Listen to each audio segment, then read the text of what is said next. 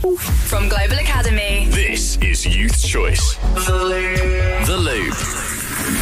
Youth Choice. 2 dogs that mauled a grandmother to death in Essex are reported to be recently banned XL bullies. It's understood 68-year-old Esther Martin, who was visiting her grandson in Jaywick on Saturday, was attacked as she attempted to intervene between 2 fighting puppies.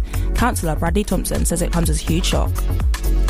Dogs, plays on the beach, kids running in the streets.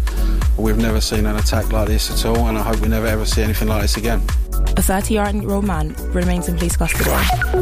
Passengers face more travel disruptions because of strikes by train drivers overpaying conditions.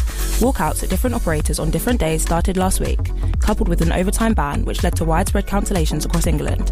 Today sees ASLEF members at Chiltern, Great Western Railway and Cross Country take action.